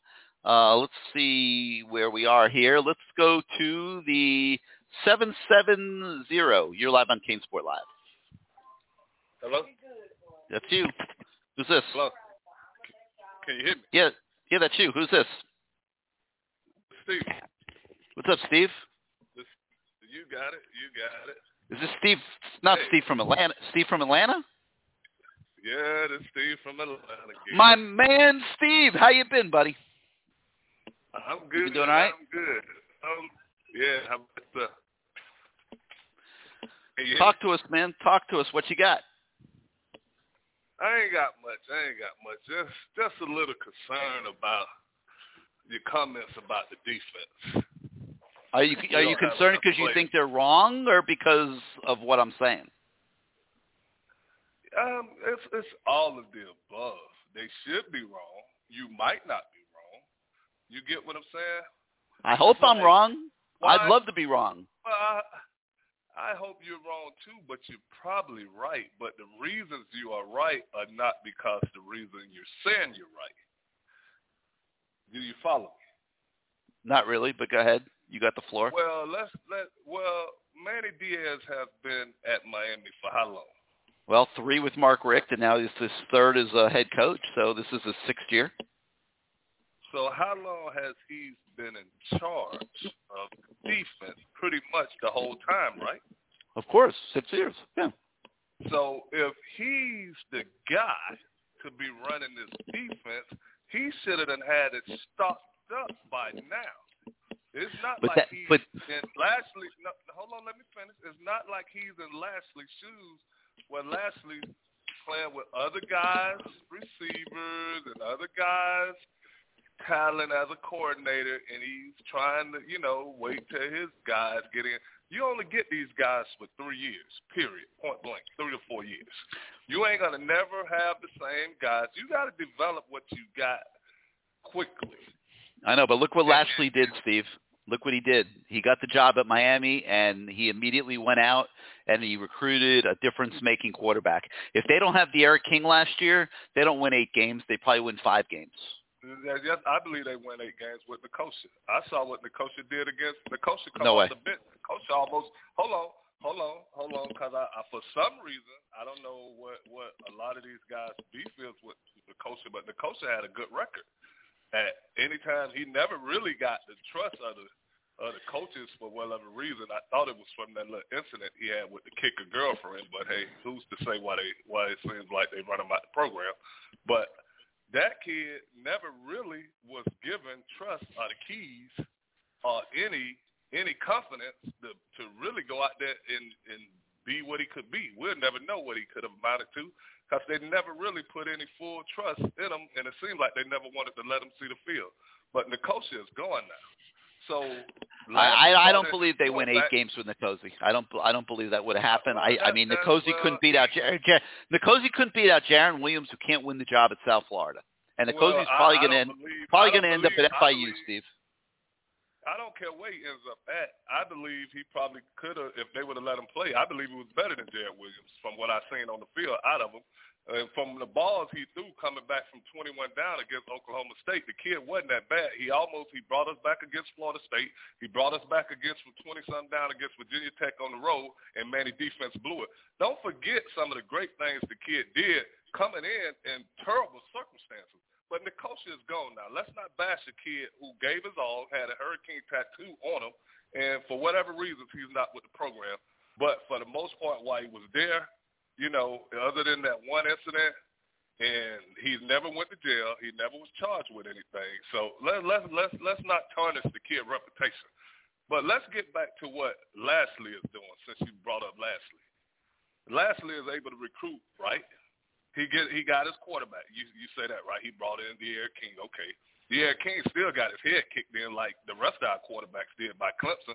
De'Aaron King still was the quarterback against UNC when he got his head kicked in by them. So it really wasn't no big – I don't see nothing different that the rest of the quarterbacks did. That's my opinion. So let's move back to Manny. Manny is not recruiting. He's been here 6 years, and you still got the same excuse for that defense. We don't have the talent. That is a coach not being able to get players into his system problem. And if we're can you imagine, Steve? Can you imagine what it would be like without all the transfers the last couple of years? Well, that's Manny's problem, because that's a Manny problem. He ain't good enough to get kids to come play for him.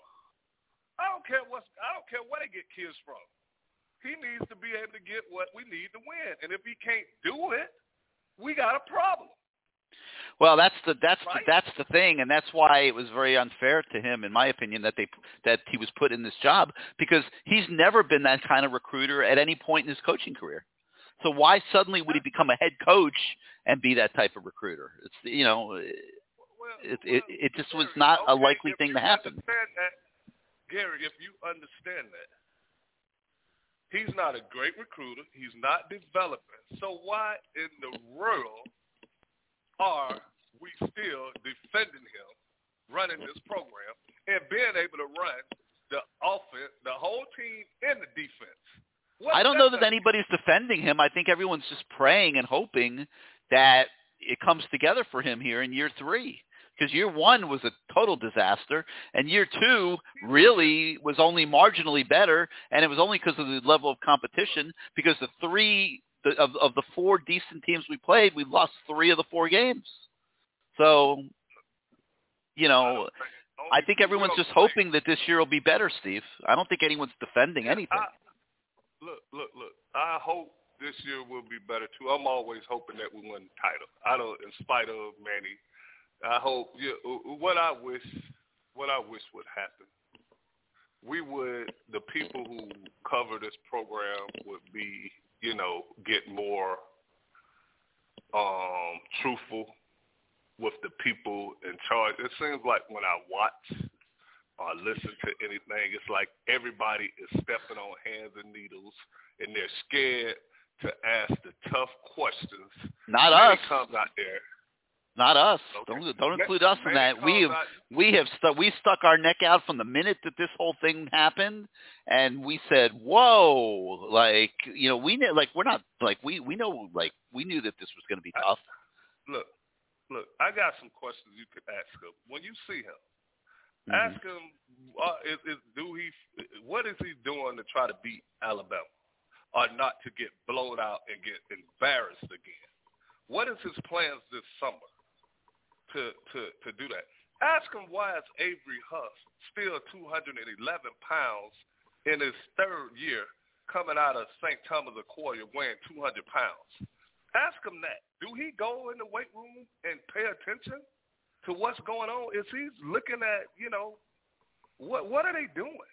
Do he knows what a team's supposed to look like? That's the easiest thing to do, pass the eyeball test. Yeah. You just look intimidating. That's a start. You don't have to be a rocket science of a coach. You don't have to know all the X's and O's to get the team to look like they can kick somebody's butt. That's the easiest part. And you got so much time in the off season to do that. Why do we want to play with these tiny? Why every time we get a big linebacker, we moving them to defensive end? Can you ask him that? Is that his philosophy? Like the kid out of Van Alstyne. Did they move him to DN? Or are they going to let him play middle linebacker?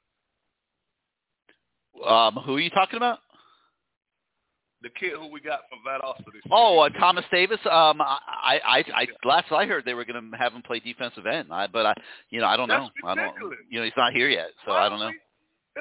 It's a copycat league. Don't we hear that all the time? Alabama not playing football with damn teeny bopper linebackers. Those guys look like monsters.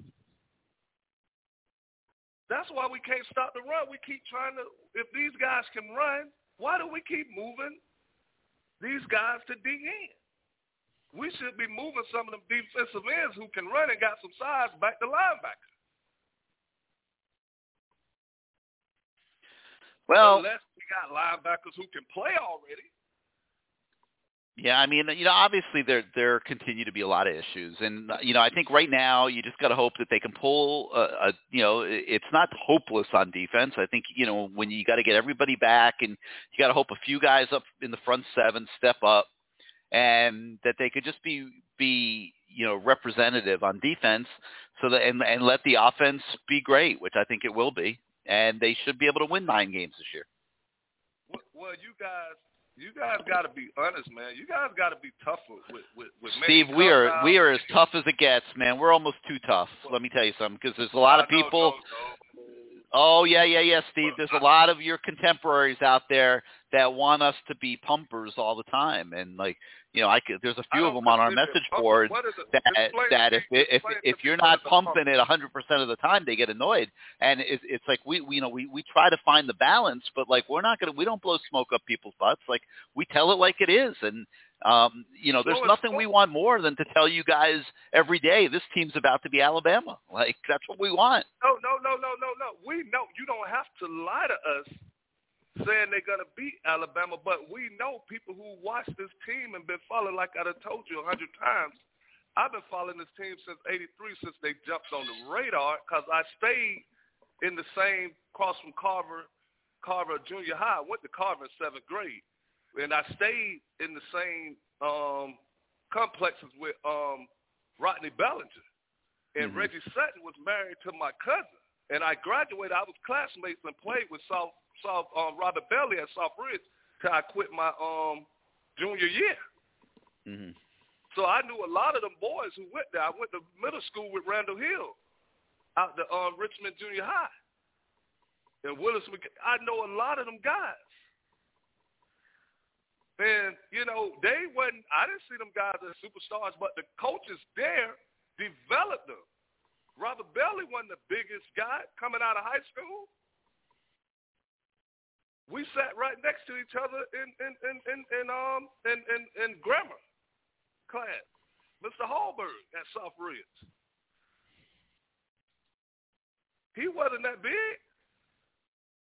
These coaches are failing the program. And that's the bottom line. The strength coach, these guys are going to get thrown around because it don't look like they're doing enough squats, power cleans. They just don't look the part. And that's the easiest thing to do. You start by looking the part, then you go from there. Yeah. And we can't, all these kids who this guy's recruiting can't all be terrible.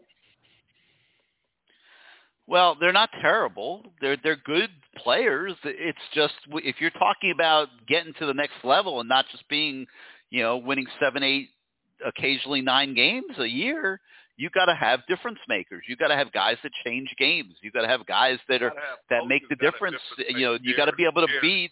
You got to be able to beat North Carolina. You got to be able to compete with Clemson every now and then. Like you just got to be better than what we've been. That's all, Steve. And that takes difference-making players. Florida State beat North Carolina last year. And I understand. We let North Carolina come in. This is what I say about coaching. Where's his pride?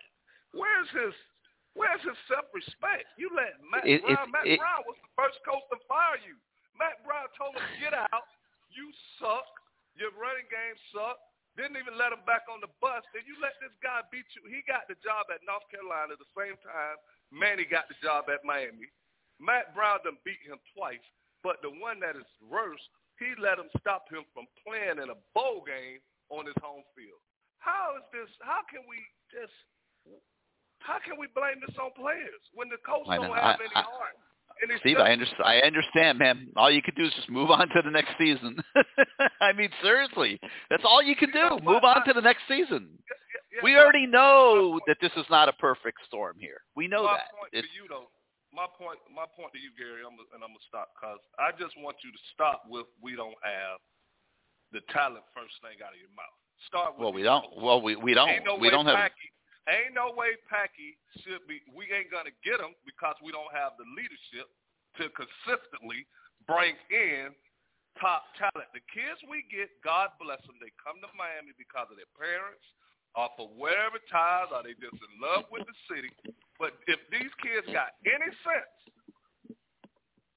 they're not coming there to get developed, if that's what you're telling me. Well, I don't know if that's fair. I mean, some of them get developed, but I get your point, Steve. We don't need to debate that it's not good enough. It hasn't been good enough. Has not been good enough for a very long time. Like I said earlier, Miami can be Miami again. Miami can be Miami. Just got to get it right.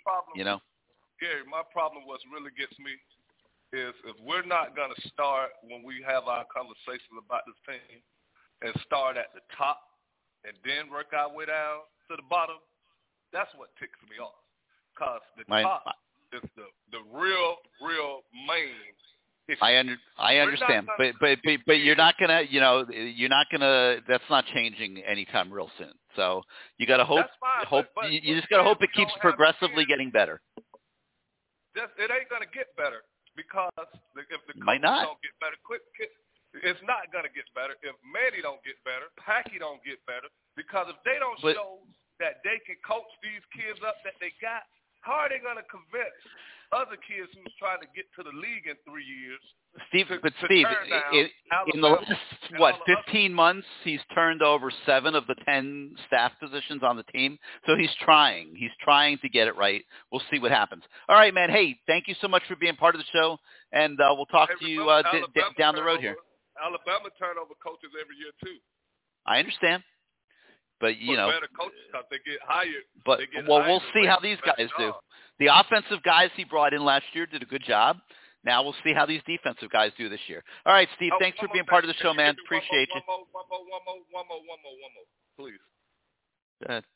What did you see out of special teams? I'm sorry. You know I usually don't go this long, but I know this is probably the last show for a while.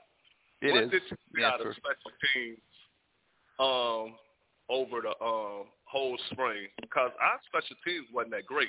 It don't seem like last year, it don't seem like we tried to run. We don't set no wedges. Well, now, I agree. The return teams underachieve. The coverage teams, it doesn't matter because you got a punter that kicks it out of the stadium, and you had a kicker that put almost every kickoff in the end zone. The return teams have underachieved. I think a big reason for that is our lack of talent at DB and tight end and linebacker, and I think that's getting a little better right now. I think some of these young freshmen this year, when you look at the Keyshawn Washingtons of the world, the James Williamses, are a couple guys that come to my mind, Cam Kinchins. You got a lot of young talent that's coming into the program right now that's going to be focused primarily on special teams, and I think you can hope that this year the special teams are a little better. All right, Steve, now I really got to let you go so other people can get on, man. We'll talk to you next time. Thanks for being part of the show, man. Appreciate it. All right, 563-999-3550, 563-999-3550. Hit the 1 on your keypad if you want to come on the show. Let's go now to the 706. You are live on CaneSport Live. How you doing tonight? What's up, Gary? It's your boy Sebastian, man. How are you doing? Doing good, man. Doing good. God, I wish I had better news for everybody all the time, but how can you argue? Like, you can't argue with it. Like, yeah, it's a little negative. You want to be positive. New season coming up, but I mean, listen, it is what it is. I mean, there's still areas that are challenged. Yeah, I mean, I definitely sense that, but I'm interested to see how this off season going to go. I think we're probably 1 or 2 impact transfers on the defense side of the ball that would just give me some really, really optimism that we're going to be okay. I think on the offensive side of the ball, the problems that we had in relation to running the ball is still a concern, but as far as quarterback and receivers and the O-line, I feel a little bit encouraged in those particular areas.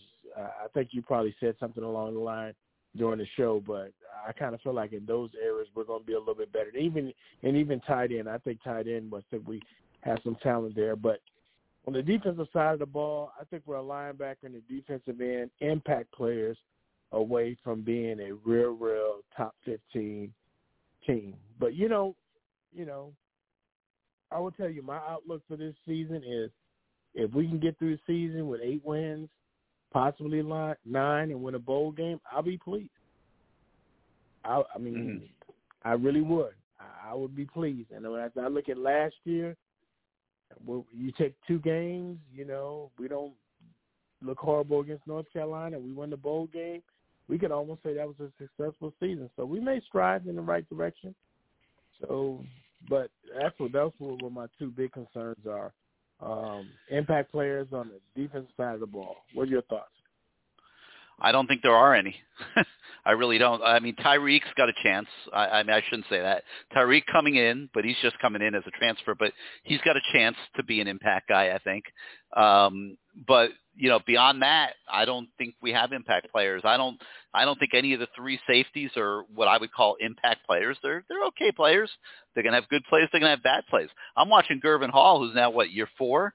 I mean, he was late getting to a deep ball the other day in the spring game. I mean, you just shake your head like, Jesus, like what the hell? Like, allows a 50-yard pass. I mean, like, I don't see the surefire play after play, down after down guys that can turn a game. So how do we win? You're going to have to be bend but don't break. You're going to have to try to force mistakes. Manny, I'm sure, is going to take chances. He's going to blitz a lot. He's going to try to disrupt plays, create turnovers, and try to do enough of that enough times in the game to allow the offense to be dominant. And we're going to have to win some games like, 40 to 35 or something. Like, that's just going to be a fact of life, I think. I can live with that. But, the summer can get interesting. You never know which players will, decide to transfer or, spring ball is going to conclude, and some players, may not want to hit the pine and see an opportunity to kind of come and, I don't know if it's going to be a 1-year rental or a 2-year rental, and, lightning may strike in the bottle. So we just see how this offseason plays out. But I don't think if we don't get any additions on the defensive side of the ball, then I think great coaching is going to have to overcompensate, where we lack over in the talent area. So that's what I see. You were talking earlier that a lot of the top talent in South Florida is not looking at coming to Miami. I'm a little disappointed in that, but I feel like if we have a successful season, maybe you could keep 1 or 2 of those kids at home, and that would be success to me. We could do that. But one of the questions I wanted to ask you, Gary, if I could switch sports or whatnot, what happened to the basketball program this season? Man, they had so many injuries. I mean, everything just fell apart on them. Pause for a second. I mean, was there a fight on the team or whatnot? Because it seemed like everybody just left town. I mean, it was guys not handling adversity really well. A lot of injuries. Which I think some trust broke down because of that with the training staff and things like that. And when a guy sprains his ankle, your best player sprains his ankle and misses the entire season, I mean, something's wrong. And, I think everything just went wrong, and they didn't have the depth to deal with it because of what had happened with the FBI the previous few years. So they're doing a good job right now. I think they're getting some decent players in the transfer portal, and I think they'll be a representative team next year and see where it goes from there. But, this year was really, really rough, no doubt about it. Because I'm worried about the 2 kids that are testing the NBA market or whatnot. I don't think they're going. They're not going to the NBA. They can't go. They're just playing. They're playing games with themselves. To be honest with you, they don't. There's not going to be any NBA interest in those 2 kids. I'll be shocked if they're not back next year. Okay. Hey, Jared, I got this last question for you, and then you could just kind of put me on hold. Yeah. I mean, the state of the program right now, I mean, we've seen some encouraging signs as far as quarterback, receiver. So I can definitely see how we've attacked and tried to get better at places where we were really, really deficient. But as we go into this off season right now, I'm going to be at the Alabama game. I don't expect us to win or whatnot. But as I look through the season, as you look through the off season, as from here to when we play our first game, what are maybe just 1 or 2 things we can do to just be a better football team going into the fall? And you can just put me on hold.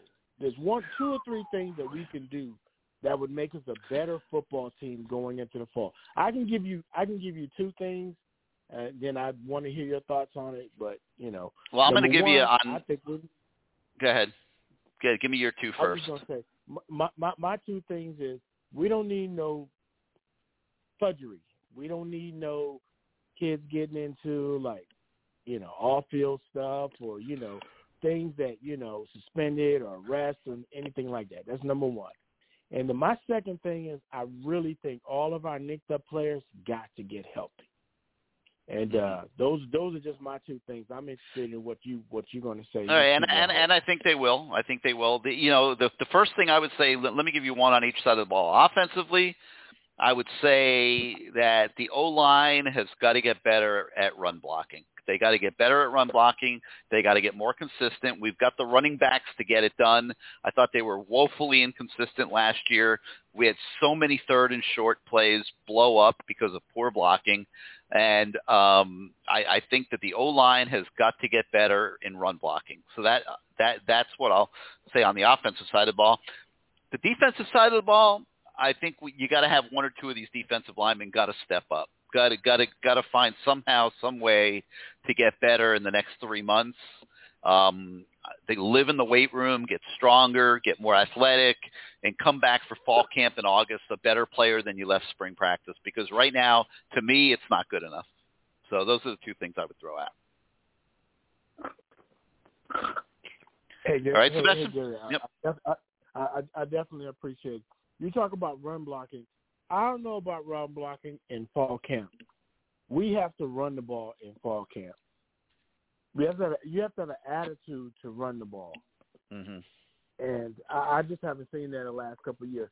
I think we have tackles that can help us out in the passing game, but we need to develop an attitude of running the ball. Because I will tell you this right now, 2 games is going to be won this year, whether or not you can run the ball on 3rd and 2. Yep, I agree. I think in the spring they were protecting the running backs because they're short on numbers. I think so too. Yeah. Yeah. All right, keep it on hold, man. Good show, man. But that'll be fixed for the fall, and hopefully they'll be able to run the ball more and get better at it. And yeah, you're absolutely right. They really struggled on 3rd and short last year, so hopefully it'll be better this year. All right, Sebastian, thanks for being part of the show, man. Appreciate it. All right, 563-999-3550, 563-999-3550. You hit the 1 on your keypad if you want to come on the show. Let's go out to the 904. You're live on CaneSport Live. How you doing tonight? How you doing, Gary? What's going on, man? That's one from Jefferson. How you doing? Hey, how you doing tonight?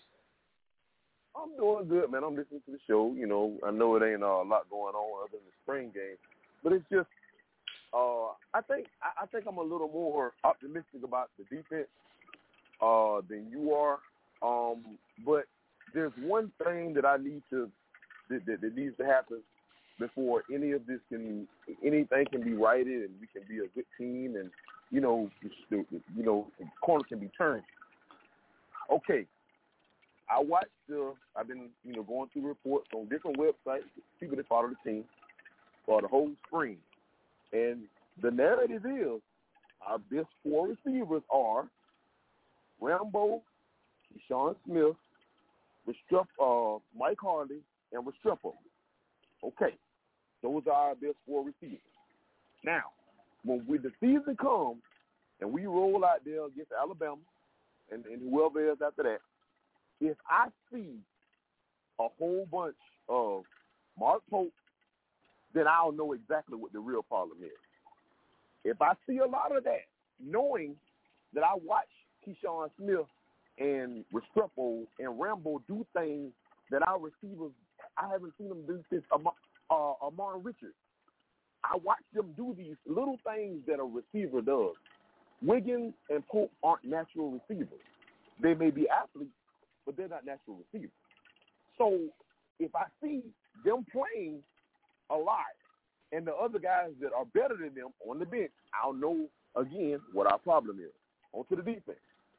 Okay, you got, what I got? Ivy, and you got Carter, and you got McLeod, and you got Jennings.